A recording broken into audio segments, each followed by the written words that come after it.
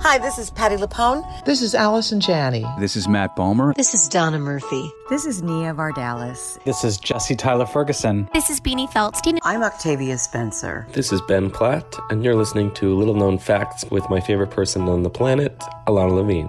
A-OK.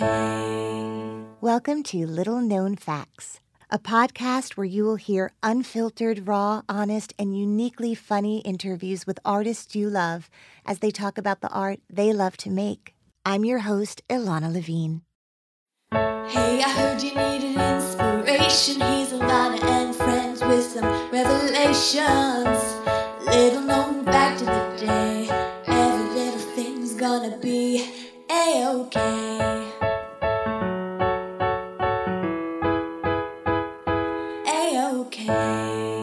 Hey everyone, new episodes of Little Known Facts drop every Monday and you can find them on your favorite podcast provider. Also, if you go to the website, littleknownfactspodcast.com, you'll find behind-the-scenes photos, videos, and interviews and lots more on the gallery page. And if you are loving these intimate, candid conversations with all the artists who come on the show, please head over to the contributions page. I depend on these donations to continue to bring you these interviews every week. So if you love the show, please donate. Little known fact about my guest today. Their combined resumes are longer than what it takes most people to do in a lifetime. Welcome Lucas Hedges and Ben Platt. A-OK.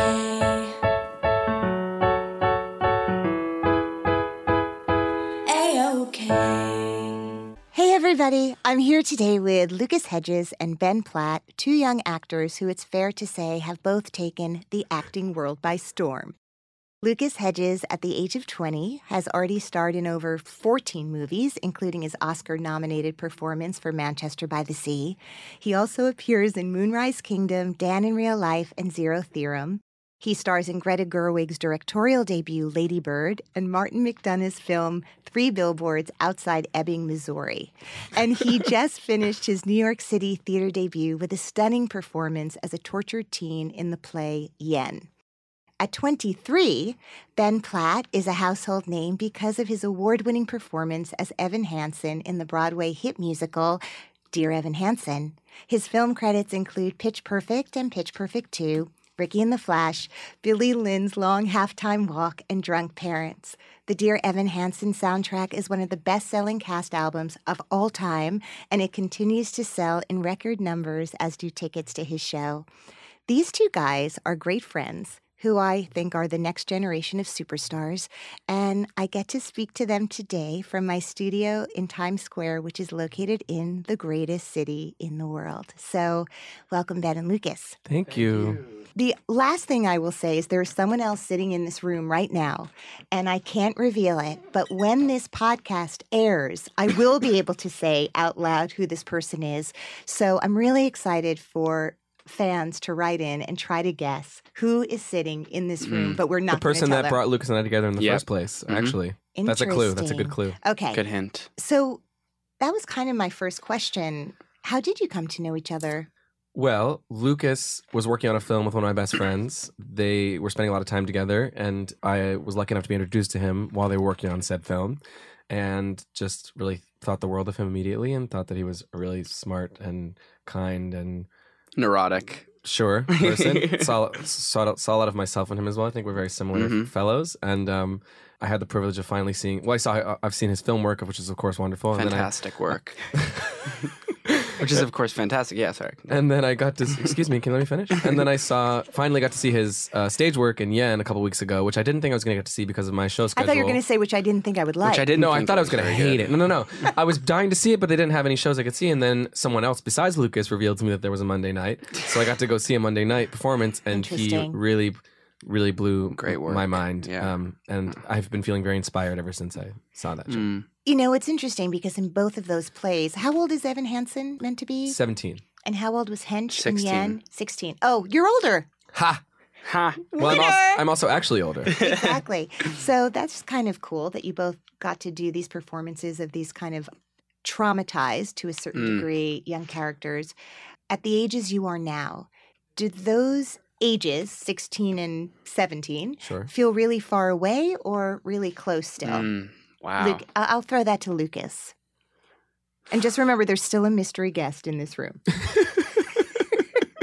You know what's weird for me right now, and what's new about one of the many new things about my life right now is that I've been the same height now for a long time, and it's the first time I've ever been the same height for a while. It's like I've always been growing, and for the past since I was a junior in high school, which is probably 17 or 16, I looked like this, which I maybe isn't interesting at all, but why I mention it is because How tall are you? I think I'm 5'10 and a half, 5'11. All right. Well, we're going to, I have a little I'm 5'10 thing. and a half, so we Really? can measure later? Do you know I Okay. measure all my guests' height? It's like a cute little thing I do. And then when you come back, we'll see. We'll see if I grew. Yeah. That's a good idea. I think the reason why I mentioned that is because I guess I feel kind of like I'm becoming an adult. And when I think back on when I was 16 and what was happening to me at that age in my life, it feels like a long time ago, and yet I feel like, oh God, This makes so much sense. Can I ask you something? Yes, please. When you became this height, which is 5'10 or 5'11, and again, we'll find out. Were you taller than most of the kids in your class? Like, did you get taller before Well, I was your always the peers? smallest kid in my class. Really? Always. At 5'10"? Always.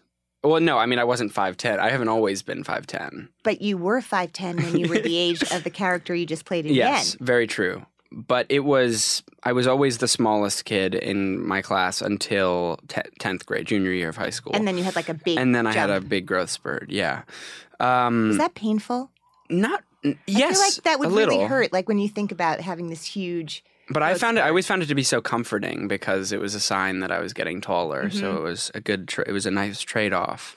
Before I met Ben, I feel like you told me you'd been stalking him, and then you had to pretend. Somewhat stalked. Yeah. I walked into my living room at the summer before we met, or at the beginning of the summer that we met, and my dad was talking to my friend from school about this kid who's the son of Mark Platt, a man who my dad had a meeting with, and my dad told this beautiful story about how my dad knew Sam Cohn. Sam Cohn, right? Yep. Your The dad's agent? mentor. He's a producer, right? All I know is that my dad sort of like learned under him. I forget what it is that he does, but I know he was a mentor of my father. I believe he was like Meryl Streep's agent Yeah, I at think one point. something Like he like was that. a master Maybe agent, also a and he lawyer was at some famous point? for eating paper.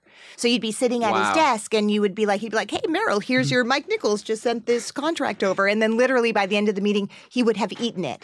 So they'd have to Wow. print out another one. But back in that time, it wasn't easy to print out another one in triplicate. That's And really that's why true. my dad eats paper. He's known. Does Mark Platt eat paper? No, only balance bars, pizza, and wheat bagels with peanut butter. It's very healthy. Well, Ish. anyways, continue. So your dad is talking about. He's telling the story about how my dad and Mark Platt were in a room together, and you can edit also around how This, I clumsy forgot I to am tell right you, now. this is live. Okay. This is Facebook Live. Oh, look at all the hearts coming up on our screen. Blink, blink. So Manchester had just come out at Sundance, and your musical had been going for, I think it was past its signature theater. Second stage. Second Yes, stage, same thing. sorry, run.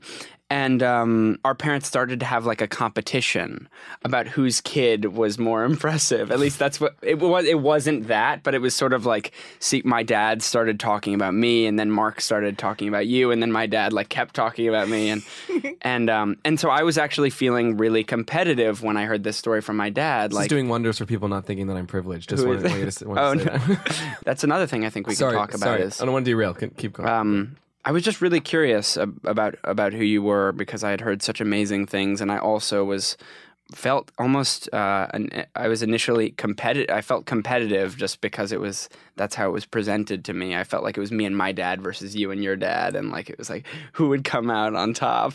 And then of course I saw Evan Hansen, and then I met you, and then I saw Evan Hansen, and I feel bested in the most amazing way. But don't you think it's kind of fascinating when you have a preconceived idea about someone or something, and then the joy of finding out the humanity of that person? And I think what you're describing is that there is a lot of competition, and we can find in all sorts of ways to make ourselves feel bad, even in the most innocuous, not meant to make you feel that way at all. But it is like, oh, that's remarkable. His father is someone who's been in this business for a long time, and so is yours. And you're both around the same age, and you both are starting out, and you're both getting all this great stuff happening. Like, that is heady. And it would make sense that it would feel like, is this my competition, or is this going to become family? And it feels like, from my time spent with you guys, that it immediately became, how do we support each other and go through this together, which is a little bit of what I wanted to talk to you about. And we have your dads outside, and they're going to come in a minute. They're actually wrestling with each other. They're covered in Vaseline, and it's really weird, but that's what's happening, and we're going to let them do it. Yeah, it looks like the Coliseum out there. But there is something pretty heady about how quickly, if you look at your resumes, you both have a tremendous amount of work, but it often takes people a lot longer for fire to strike in the way, or lightning to strike, I would say is the expression. For both of you to have been cast in these roles that are so perfect, like fit like a glove in these different ways, and they're both characters that are obviously so different from who you guys are in real life to a certain degree. It's kind of exciting. And so I guess I wanted to talk a little bit about what it is to find yourself at the center of something, maybe more quickly than you expected to be at the center of something. Because the thing that impresses me so much about both of you is how devoted you are to craft and studying and taking it very seriously. You weren't YouTube stars who got snatched up to become, you know, were you? No, no, but I do. You should. Have you seen my juggling video on YouTube? No. You should look it up. It's called Juggle Me Crazy. I'm racking up views. I mentioned it in my Jimmy Kimmel interview, and we only have like 4,000 views. I was expecting to get it much higher, but it's really well edited. Yeah, it's really well edited. Anyways, do you juggle? I don't juggle. I'm sorry. You win because he doesn't juggle. Yes! Oh my god! And we're done. Well. Go off of what you're. Yes, it's definitely very heady to have these things happen so early. I think, speaking personally, I've been working since I was like 9 years old, and I've been doing specifically musical theater since I was 9 years old, and so there's a part of me that feels maybe a bit more prepared for it than I would have otherwise been at this age, because I've been in the world for so long and sort of devoted my whole life to it, and I sort of have always kind of kept on this same path and foresaw this all the way from the beginning, or at least hoped for it. And so I think in the field of musical theater, for that to be what's sort of coming to fruition this early is a blessing, because that's the thing I feel like I really have some sort of handle on, and that I've kind of feel that is part of my sort of bread and butter in my blood and sort of where I come from. And so in a way it feels a bit more handleable than what's, for example, what Lucas is going through, because I feel like if I was in that position, I don't have anywhere near as deep an understanding of filmmaking as I do musical theater. And so I think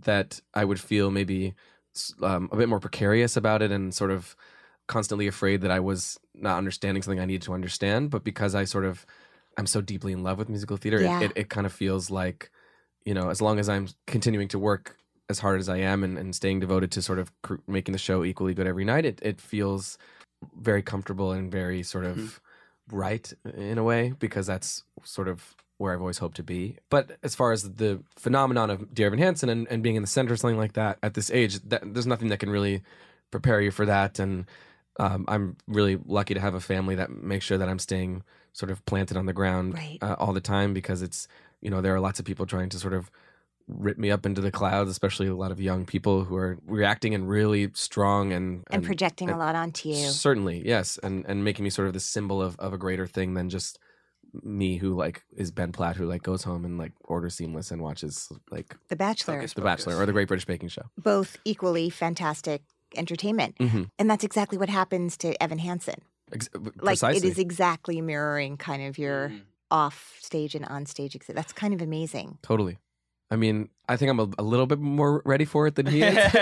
And mine is not predicated on a lie, thankfully. But certainly as far as your perception getting away from who you really are is it's a scary thing. And especially this young, it's a scary thing. But yeah, and people expecting you to be the leader of some movement, whether that's what you thought you were about to take on or not. Totally. The best thing about the Evan Hansen experience has been the reactions that we're getting, and that it's really affecting people's lives and sort of making them, sort of changes the course of where people are when they come into the room, which is like the best thing you could hope for as far as live theater. But I think it's finding that line between being there for fans and being sort of receptive and hearing the beautiful reactions that they have, but also not purporting to be some sort of expert about mental health or about self-harm or anything that the show brings up that people want to then open up about because they feel like we've had this very personal experience.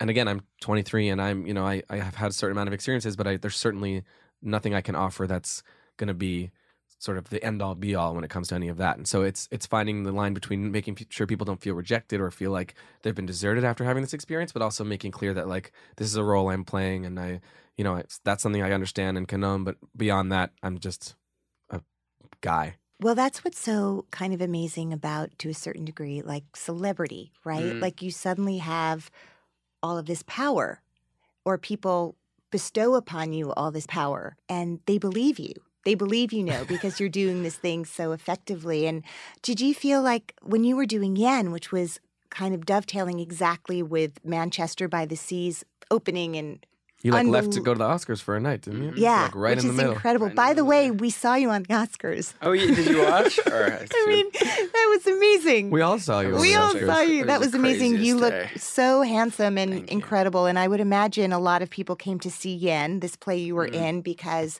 they knew you from that movie. Yeah. And they were probably excited to get to meet you because you're not outside the movie theater every time they go see Manchester by the Sea in the same way. Was there a lot of crossover in that way? In terms of having Fans from the yeah. movie coming to the play and then suddenly Lots. really excited to meet you. Yeah, definitely. There were lots of recurring people who came like once a week, and I even had like some girls like give me their numbers. But it's so interesting, this whole conversation about fame and celebrity, because I went to go see Ben in his show last night, and it was the first time I've ever been. I think it was because I was in a theater filled with either movie lovers or theater lovers or just acting lovers, and I've never been noticed so much in my entire life than when I was at your show. And it was crazy. It was like so many people were coming up to me and looking at me and weird because it was during the show and you were Yeah, like, and it hey, was- just Ben's singing right now. Could you wait till intermission? It felt so bizarre. Also because I'm good friends with Ben now, and to watch my friend do what he did in that show, and I felt like everything was so within reach in my life, and that was the upside of this coin of not celebrity, but of being where I am or where we are right now.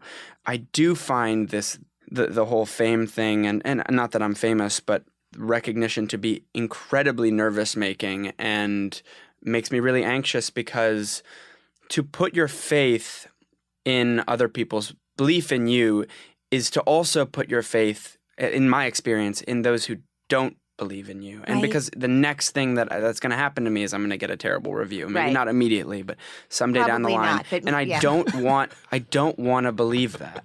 I don't want to believe that that's true, because I don't think it's true. I don't think either are true. So I want to live in some middle ground. I want to live in my body first and foremost. And I think that the other threat of all of this is that it threatens to take me out of my body and into my head and into other people's heads. And the coin of it's when hearing about your experience as Evan Hansen and your experience as Ben Platt, it's almost like, well, those are the two ends of the same coin. That at least for me, I'll speak for myself, in that's my worst nightmare, what happens to Evan Hansen, that I'm exposed as a fraud to the whole world and everyone, all that. And then there's the dream, which is that I'm exposed as not exposed, but I am seen as a genius and the greatest thing that's ever happened to my generation, and I am not a human. I am so amazing. I'm a magical creature, whatever, all that.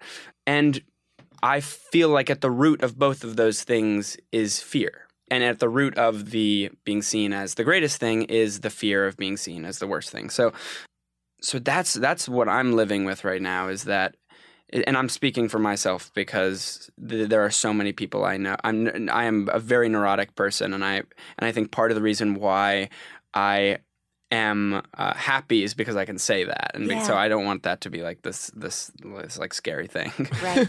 For sure. But I'm trying to take things really slow right now, and I'm happy to be having a conversation like this.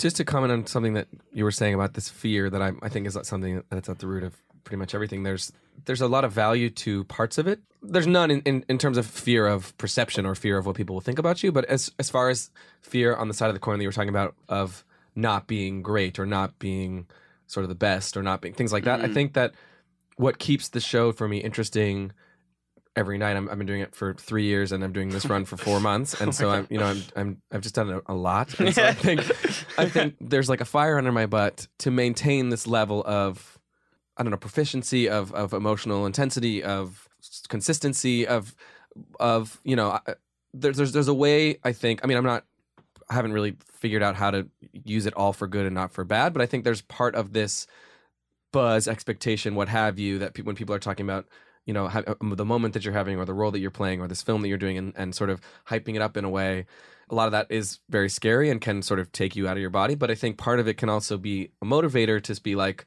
a piece or a spark of what I've done has created this thing, this moment. And so why don't I continue to try to create sparks that are just as inspirational and just as exciting and that are going to meet and exceed these expectations that are being set up for me. And I feel like the only positive way to use all of that hype and not let it sort of bog you down and make you lazy or make you afraid or make you sort of worried about not seeming like you are who you are is to use it to motivate you to do better work and to keep your work interesting and exciting and new. And or at least that's what I'm trying to do, just because otherwise I like you spend all my time in my head thinking like, oh, well, what about the Tonys and what about these, what should I do next? What would be like cooler than Evan Hansen to do next? Like what would be like something I could start, you know what I mean? Like the only way to get that out of my head and to use it to sort of drive it to something good is to be like, well, why don't I make tomorrow night's performance just as sparky and as exciting and as good as the one that started this whole thing.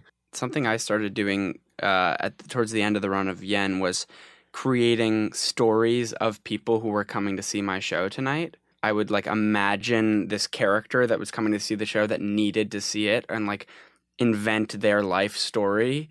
I did it like 2 or 3 times, and one of the times I did it, it lit me up in a way that I had never been before. The way it was presented to me was a good friend of mine is a longtime stage actress. You can say it's me. Go ahead. Don't be. It's fine. Go on. She was Lucy in Goodman Charlie Brown. And she was. Did you see Asha Lev? She was in Asha Lev. Were you like from in that show? Were you like? Yes. Yeah, that's what I thought. Yes. Okay. I had my wig on. The whole thing. Okay, sorry. Continue. I think it's just fascinating the line between what is true and what's real and what isn't, because I'm sure that there was something true in what I created in that character and what was experienced by the audience. Like that person I created existed in that audience and it existed in me, but it's just because at least I got to a place of complacency where the audience just became this sort of like amorphous like blob of noisemakers who just weren't really real things, and making it that personal, it changed everything. Just telling the story for that person was everything for me. I agree about how valuable that can be. I would say to bring Evan Hansen into the mix, that is one of the reasons I really think that social media is a beautiful and valuable thing. Can be if it's used in the right way. Like I'll have a Wednesday matinee where I wake up and I'm like, this is going to be a really difficult show. I'm very tired and I don't have any friends that are here and I don't have anyone that I was looking forward to coming. And I'll just go onto social media and I'll see, for example, this past Wednesday matinee, this beautiful gay couple from Utah that's been literally saving money for months to come see the show. And they were tweeting and they were like, we're finally seeing the show. Like we're here. We can't wait. Taking pictures of themselves in the front row, like ready to like have it change their lives. And if I hadn't even peeked at that, I would never have had. And then immediately you're like, oh, well, this has to be, I have to give them an amazing, you know what I mean? It just gives a face to that amorphous blob that you're talking about. It's obviously a dangerous thing because you don't want to ever sort of break the wall too much between like sort of fans and spectators and the work that you're doing. But it does give a face to the daily people that are coming, as far as theater, that are coming to sit down to watch the show. And it reminds me that like in their lives, this is the day they saw the show. This is the day that hopefully they changed course. Wow. When for me, it's just show number 2 of week number 13. You know what I mean? When I saw Yen, I was absolutely blown away by your performance and terrified by how the journey that you and your co-star had to go through in this play. It was brutal, and you put yourselves physically through so much. And to the point where at one point I was like, I feel like I'm watching a documentary. Like you threw yourself into it so brilliantly, and it was brutal. Really brutal. I mean, for those who didn't get to see it, it was a play of these two kids. I mean, they were orphans with a mother who was alive who'd kind of pop in and out, right? Like they're living in this really like down and out neighborhood in she's an alcoholic. London. She's an alcoholic, maybe drug addict Definitely. also. All of the above. They're literally like these two young boys who have been taking care of each other. It felt like they were these savages trying to survive at times. And there were so many elements to it that were just really hard to watch because I adore you and love you as a person. So just watching someone you care about from your real life be wrecked throughout this journey, it's very violent and it's emotionally compelling and devastating. And the audience is very worried for both of you because what's going on is really unfair. The two young people are expected to take care of themselves in this way. The emotional manipulation of the mother who'd pop in and out when it was good for her. And then how much we rooted for you when it looked like love was coming into your life, and how we all breathed a sigh of relief when this beautiful young angel. You just want them to end up together. Yeah, I'm sure they did. And when he's teaching her how to play the video game from the corner of the room tenderly. Yeah, it was my favorite incredible. part. and just like where pornography is in our society right now, and kind of all the visual images that you guys sort of in this weird prison that you'd set up for yourselves, but also figuring out like how far do these two actors need to go to feel like they're selling it properly for the audience?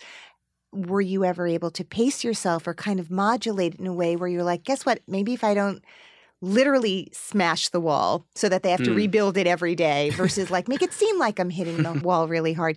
Did you find any balance? It's interesting because I thought that I would leave the 8-week run of the show being like, at least thinking that I would have some answers. Like I would know more. Like about how to balance doing a performance like that. Yeah, and I'd have some, and I have much more confidence in myself after having done it. But I have no idea how to answer. I don't know how to answer that question because the process of what it means to be an actor and to have a process is so infinitely complex, and I feel like I have 8 weeks doing a play that I care deeply about, and the scale, or at least I don't even know how long the line stretches on to, but I have not even scratched the surface. Do you feel like you're young people in an adult world? Do you feel like it made you be an adult? Like, can you talk about that? Sure. Again, because I started so young, I sort of got used to being the young person among adults. So at least as far as sort of carrying myself in a room or having discipline as far as doing a show every night or sort of being prepared or things like that, that I feel like I had a sort of an advanced class in getting prepared for this. But I didn't go to college, and so I went to high school at Harvard-Westlake, which I loved very much, and it was like a very sort of straightforward. I just was in high school. I never left to work or anything like that, just sort of did high school, and then immediately was working on Pitch Perfect the following fall and living alone in Louisiana and, with all these adults, and like sort of skipped right to living as an adult. And so I had like a lot of anxiety during that time and during the few years after high school, just because I sort of felt very prepared for the work part of things. I felt like I, was ready to do these roles, what have you, especially the Book of Mormon, which came after that. But I felt like maybe I hadn't figured out quite how to live as an adult yet, because I had been so sort of taken care of by my family in LA and sort of surrounded by family always. And so that part of it was tricky and a little bit scary. But I think, again, because it's musical theater that this is all happening in, that somehow feels like a family to me in a way, this theater community. And like there's such a warmth to it and such a sort of people holding each other up that I don't know how I would really get on without. What frightens me a lot is moving forward from here over the last few months, the position that I'm in as far as professionally has just really changed. And a lot of people are sort of looking for my opinion and my sort of looking for me to take charge in ways that I'm nervous about because that whole like adulthood thing is really sort of kicking in as far as, what projects interest you and what do you think would be good for you and, who should be representing you and who, things that I, took some part in growing up and interest in and tried to be responsible about, but never sort of had to own completely are now being sort of really put on my plate. That's making me feel like pretty young. I think it was Danny Burstein who played Tevye in Fiddler on the Roof and has been the lead in many Broadway shows. He's the greatest. He's amazing. And he was talking about sort of kind of the equivalent of, in film and television, it's number one on the call sheet. And in theater, it's above the title, I guess it would be. Sure. And sort of the responsibility of that. Like he learned on people like Bernadette Peters, among others, and he kind of saw how they took on the responsibility of like leading the troops. Sure. You are that right now at this young age. Do you feel a responsibility about that? And your mood sort of permeates the mood of the company? Very much so. Very, very much so. There's only 8 of us, and we are a really tight-knit family. And 8 is enough. 8 is enough. And and one for each night of Hanukkah. And we've most of us have been together for all 3 years of the development process. Wow. Only one has joined in the last year. So we've all, Crystalline, who plays Alana, came on for our off-Broadway production, but even she has been in a whole production already with all of us. So we're all very close. And I think because it's an emotionally really intense piece, I do feel a lot of responsibility to lead by example. We have a bunch of really incredible veteran actors that are in this piece, Rachel Bay Jones and Michael Parker and Jennifer Laura Thompson, who don't need a leader per se. It's more about, this opportunity has done really beautiful things for me, and it's an incredible moment in my life, and I because of that, I feel that I have to lead by example as far as how hard I'm working and how much investment I'm putting in the piece, and how I'm not letting any of that outside noise sort of take away from that or make me want to take a lean back or miss any shows or anything like that. But I do feel a responsibility to just make sure that we are all on the same page and that we're all feeling taken care of. And I have this thing that I do every night that sort of started at second stage, where I have like a little boom speaker, like the Yui boom, and I take it up to the hallway where all the dressing rooms are, and we do just like a very silly, not at all serious dance party every single night before the show. Every night? Every single night before the show. You're kidding. Which people can participate in if they want. Not everybody always does, but there's some core members that always do. And it just is a moment to feel like we're a community and to feel like a little bit of levity, because we're living in a really about to go on a deep pretty dark ride place all the time. And to focus on your question, the leadership part of things in this particular piece really just feels to me like making sure that nobody's getting too bogged down by. Are you the this DJ? Experience. Yeah. Oh yes. So always. like you're totally whatever. Like, well, it varies. Sometimes it's more of a sing along party than it is a dance party. And is it show tunes, or could it be like everything. Beyonce? Could there be was anything. there's usually Beyonce Day every couple weeks. I did a Jason Robert Brown Day yesterday, so that was more of a sing along. I did like TV theme songs one day. It's like That's a Raven and like the Friends theme song. She has a cookbook coming out. Raven Simone. I'm just saying. Oh my gosh. Heard it here first. She might even be the mystery guest in here right now. I'm not saying she is, and I'm not saying she's not. Who's that DJ you love? DJ, is that crazy song you listen to that like? Oh, DJ Snake. DJ Snake, yeah. There's only one song, but I really like it. What is the called song? Propaganda. We should play it. Is it explicit lyrics? No, it's just like a crazy like headbanger, like very sort of EDM kind of song. I play that sometimes. What about before Yen? Did you guys get crazy? We do this like thing the first day. Punch the shit out of each first day, or Justice would like run around and like make animal sounds. But the first day He we was all amazing, gathered. by the way. Let's Unbelievable. shout out to him. Unbelievable. The first day we all gathered around each other and we started breathing, and then the next thing I know we were all going wow, and it was so amazing. It was like we were like, wow, how did we even create those sounds? And then we're like, we found our pre-show ritual. So we did that for the first few weeks before every show. Like a sound circle? Yeah, sort of like harmonizing through sound, but like just like, and then we found that it was. Most of the times we just weren't listening to each other. We were all in our own heads. So it ended up making at least me and a lot of the other people just really frustrated and sort of like angry with each other. That's good. That's where the play now go. Don't you love when they do that? Now go. It was so we had to nixed it after a few weeks because we'd also just gather and we'd be like we'd like make meaningful eye contact with each other, but secretly deep down inside, I'm just like, I can't do this right now. I'm so mad at everybody. Like, and we're about to tell this story. I can't be chilling out right now. And then we all retreated into our own warm-ups, which was much more effective for me because I think it takes me 30 minutes to an hour to 2 hours to find the stillness in my mind and in my body to tune out the noise of other people's opinions, which I can easily get sucked into. Did you use is music a big part of your preparation for things? Does that help? Yeah. DJ Snake. DJ Snake. What? It's interesting because at the beginning of the rehearsal process, I would listen to this song by Chance the Rapper like all the time called Summer Friends. And it was like, it became the play's anthem for me.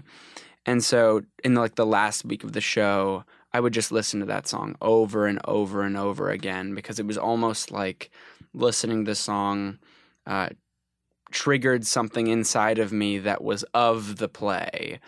And at the same time was helped me say goodbye to the play and helped me mourn it while I was doing it. Like I was able to access more gratitude and more appreciation because I love this song so much, and the song to me was I could just picture it everyone's face and I pictured every moment leading up to it, to us doing the show, and so music's also huge for me for emotional prep. Do you ever use music to get? I don't know how you do your. It doesn't make any sense to me how you stay emotionally connected for that long, and it doesn't. It's crazy because for me it's really hit and miss. Like I can have. It seems like consistency is something that you've gotten really good at. It's a number of. I can't really use other music. I will say I have the luxury of having a really talented cast that sort of puts me in the same place every night, and as long as I'm staying sort of downloaded with them, it always is there. I also, as far as music, I don't use other music, but I have beautiful music every night that I get to sing. Like the score is just, it just pulls at you in the right way. Like as a listener even, I feel emotional about it. So I feel like because all of my, well, not all of them, but a lot of the big sort of emotional moments in the show come with this beautiful music, it's a really helpful arrival point and tool for as far as consistency, because it's just, you want to meet the music where it, because it already gives you so much it does a lot of the job because it's so beautiful and so rich, and so you want to sort of meet that halfway. It feels a little less like you're sort of left out to dry.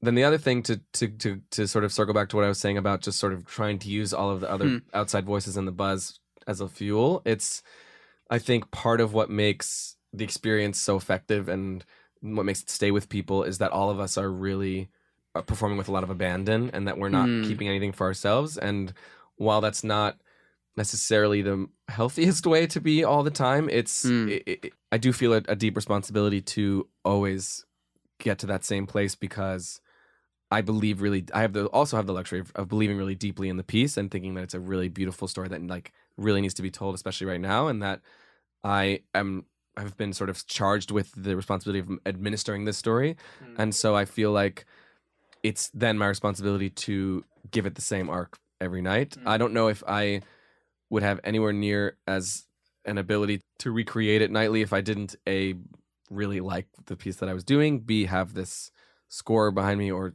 C, like have as much of the weight of the show on my character as there is. Has anything funny ever happened during the show? Yes. Not during moments like that, thankfully. Yeah.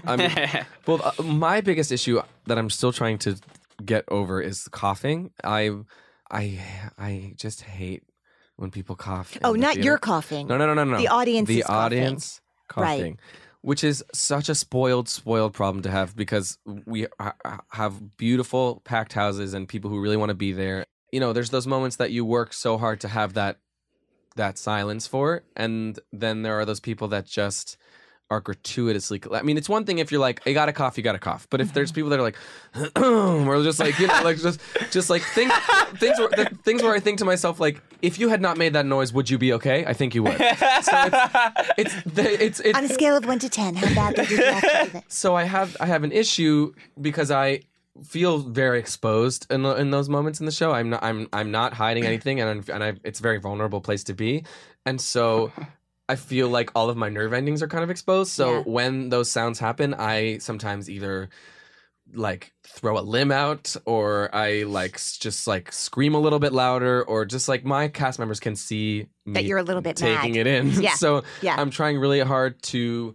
figure out how to stay that open and exposed and visceral, but also have enough present mind power to know that like that has nothing to do with you. They're coughing because they're coughing. This is not about the moment. Like Right. It's a hard thing because that's a very meta sort of like I am Ben and everything is fine thought to have, but I don't want to be having those thoughts in moments where I'm trying to be completely sort of out of my. So I that's the thing that I'm trying. It's not very funny, but that's the thing that I was trying to figure. Funny to me. I'm trying to think of like something like actually fun. Oh, one time, in our show, Mike Feist has to write Connor on my arm every night on my cast. I have a casted arm in the show, and he signs my cast in a giant Connor, and a lot of the plot then depends on it saying Connor. And we clearly didn't switch the Sharpie out well enough. So when it gets like ground down a certain amount, we have to get a new Sharpie, Right. and we missed the boat and did not.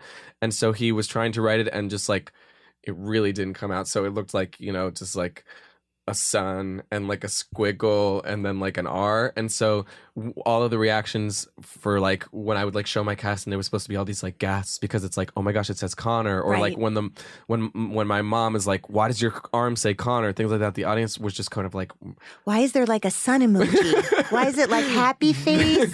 They were like- Namaste. there was like, is there some code that we're supposed to understand? Like Yeah. just a lot of murmuring. And Yeah, like, yeah, there is. You didn't get the Dear Evan Hansen code book? it's about stepping into the sun. We can sell that. We have it. You can buy it. Well, now we're doing Broadway Cares, and so if you come to the show in the next few months, you can win one of the casts in the auction for Really? Broadway Cares money. Oh yeah. I would totally want to win that. Yeah. What do you do for fun? In my life? Yeah. I I mean, other than this, being here with us. have a garden in my room right now. Some are plants that I've planted. I planted one at the beginning of the Greta Gerwig movie I did called Lady Bird. And then I have a few plants that I planted at the beginning of Yen, and then I have lots of plants that I have purchased, and I find that to be that's maybe not fun. I don't know if it's fun planting. I'm not like, but it's very calming and enjoyable. Will you send a picture? Yeah, so I I can can do show that. I would- people what you're talking I about. will. I bet it's beautiful. It's really beautiful. It looked so stunning when I left my house today too. I What? bet the ladies like that. Oh, I hope so. Are you like, hey? I'm like, hey, do you want to come see my room? That's my garden. Yeah, don't worry about it. That's just my garden. It's just my I garden. just planted all that myself. So. It ain't That's sage. nothing. That's rosemary. What do I do for fun? It's something I need to figure out right now. Like that, I don't have as I play We the were talking banjo. about this last night a little Yeah, bit. we were talking about this.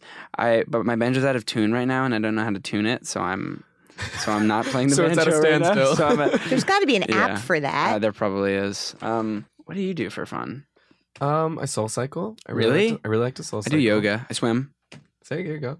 It's a competition, guys. Yeah. Who has more fun? Let's go back and forth. and then yeah? who has more fun? You, Mark Platt, or Peter Hedges? Go. Definitely Peter Hedges. You think so? No, I don't know. No, I think they're pretty close. I have lovely friends that I get to see and be with anytime, and just being with them in any capacity is really fun. I feel that. I really love to see other theater and other Me too. films. That's like probably my favorite thing to do.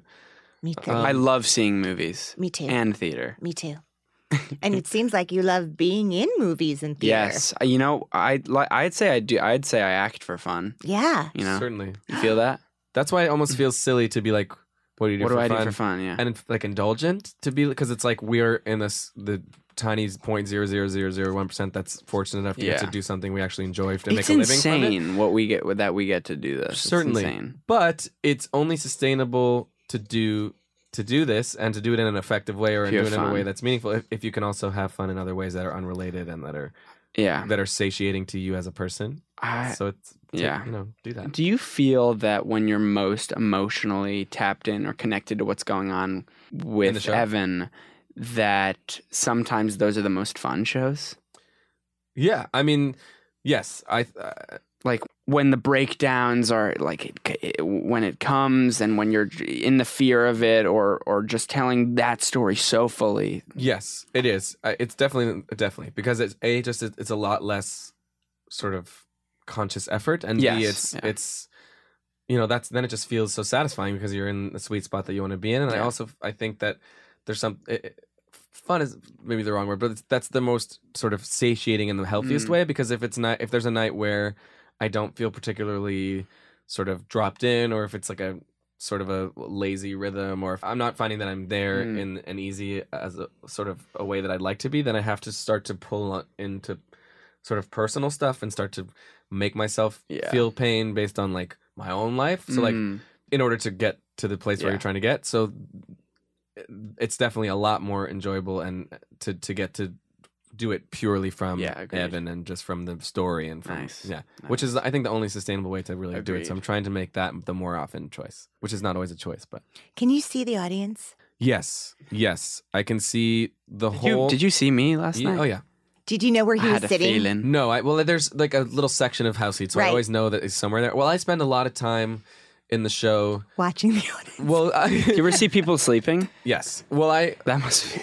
my character's does a lot of direct address Right. and a lot but of. I didn't know if the light it was hitting you in a way that you could or could not see them. I can see the first like 20 rows pretty well. Yeah. Which is why I always like to know when people are there, like friends So you are or not famous people, shocked. or no, because I'm gonna find them one way or another. So like it's really nice for me to know, and it's similar to the conversation we were having before. It really is humanizing to see the faces of the people that this is the only time they're gonna experience the show, even though I'm doing it a million times. It's nice to catch glimpses of like young people freaking out and like a mother in tears, or like friends holding hands. Like it's nice to catch little glimpses of like the actual people that are like receiving all of this all the time. Wasn't there a girl when the first time I came who was like they were both like pointing at you? Or Yes, there was. Oh my gosh, you there was this remember girl. Yeah, there was these girls in the front row who were just chatting about me the whole beginning During of the the show. play. During the play.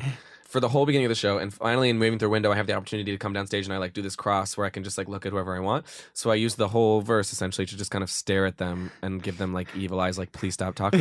And instead they were like, "Oh my god, he's looking at us! Look, he's staring at us right now. He's right there." Like just more talking, and then I gave up. Did they keep talking? Oh yeah, the whole time. But you know what? That's what you get with young people.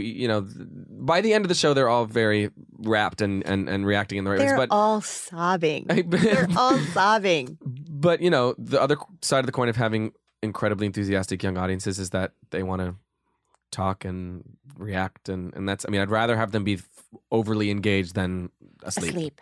That's not the best feeling. No, it is not. And we at second stage, we had a lot of sleepers because it was a subscription yeah. audience, and the show can pretty much, I think, reach anybody. But if you're above, if you're beyond 100. if you're at an age where you just have absolutely no concept of social media or what that is doing to young people or how that's affecting anyone's life, then it's a little bit hard to get into. And so we would have a lot of expensive naps being taken during. You guys, I love being in conversation with both of you, and I love checking in. I just find it amazing. Eventually you're going to come in this room and it won't be Dear Evan Hansen, and I'm really excited to see what that's going to be. And you have just been on the most amazing ride with this movie, Manchester by the Sea. Also, I know we talked earlier, and, part of your story, as it were, is how much IMDb was kind of part of your youth. And to kind of know where you started and the hobby aspect of it, and knowing, like all of us, we grew up watching the Tonys, but even before that, the Oscars. Yeah, the Oscars was like the most. It was the holy grail. It was Mount Olympus. It was like if you got nominated for an Oscar, you turned into a golden like Moses statue. coming down with the tablets. Like, good work. Which has been part of I think the greatest blessing about this happening to me right now, aside from how surreal it is that I get to experience because I got to do it while I was working on Yen, I got to experience, I guess, how I don't feel immortal and I don't feel like invincible. I don't feel like the greatest thing on the planet. And I think that's because I love doing this work so much. And so to have both of those things happen at the same time was really quite insane because I think some people a lot of people don't have a religion in our country, but the most common religion is like the Church of the Oscars or the Church of whatever, like the hierarchy we believe in socially. And I don't feel like, I think part of the reason why it was a great night for me is because I don't belong to the Church of the Oscars, but I love the Oscars. If that makes any sense. So it was really cool to visit this culture that you've learned about. Yeah, and it can, and at its best, it's an opportunity for a continuation of our practice of gratitude, or of my practice of gratitude for what this movie has done for me, and what Kenny and Casey have done for me, and which is a miracle, which is genuinely a miracle, especially for a young boy who wants to be an actor. This is the greatest thing that could have ever happened to me because I might actually be able to now. I mean, I feel bad saying and like it's I out will of the be, way. but like you don't have to worry about that. Now, like it's already happened. True, yeah. Like you're nominated for a Tony, or you're nominated for an Oscar, or you win, or you don't. It's like that's kind of the thing that people work toward for a long time. It's really true. So to get that out of the way so early, and like, all right, so now I'm going to I know what that is, and now I can do my work. Whether that happens again or not is sort of irrelevant. I was watching Rupert Friend from Homeland on a talk show.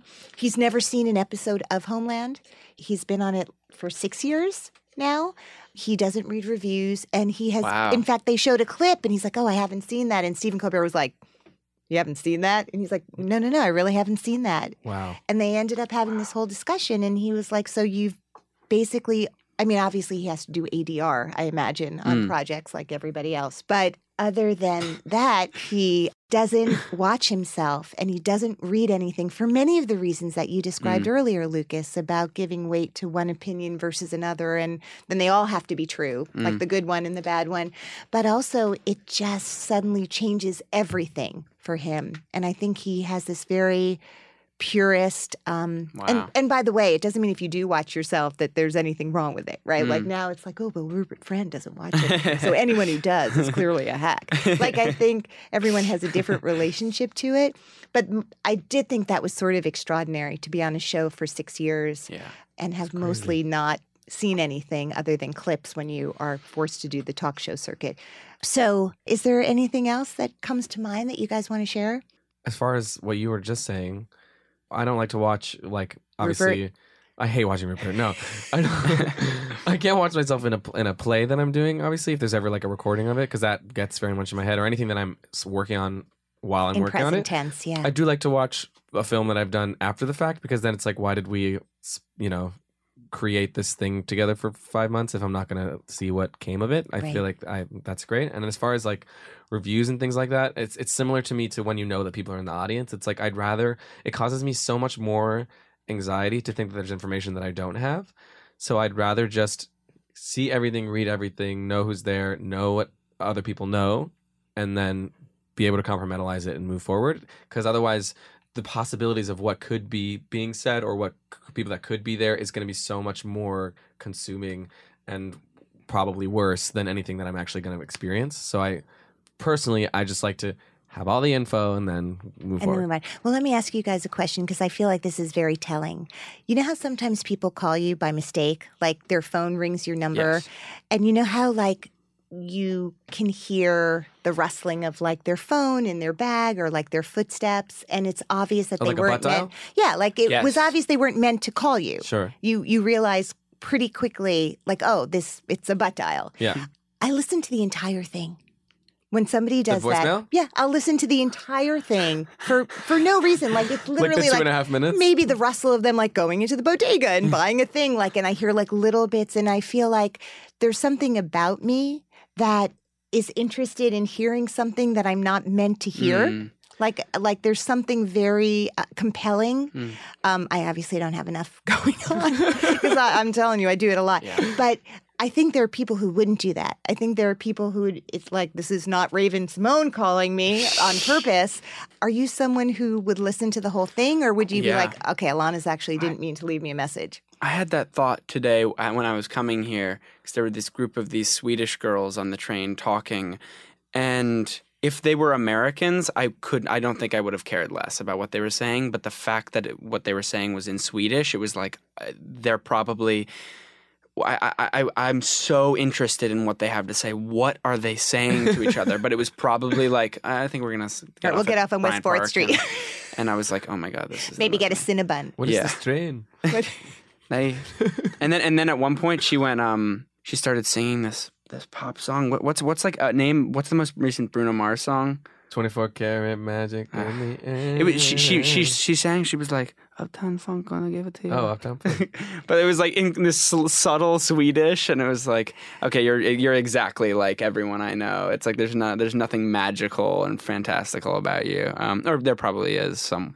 She's a magical person. I don't want to cut her down. But the Swedish was the most exotic thing about her. So I would say yes, but I think I would and here's another story. When I was 5, I went on, me and my brother we shared the same desktop, but I wasn't allowed to go on his iTunes because he had all the R-rated or like the explicit songs. And I went on to his iTunes one day, and then I heard him walking down the hall, and I scrambled to get rid of it, but he caught me.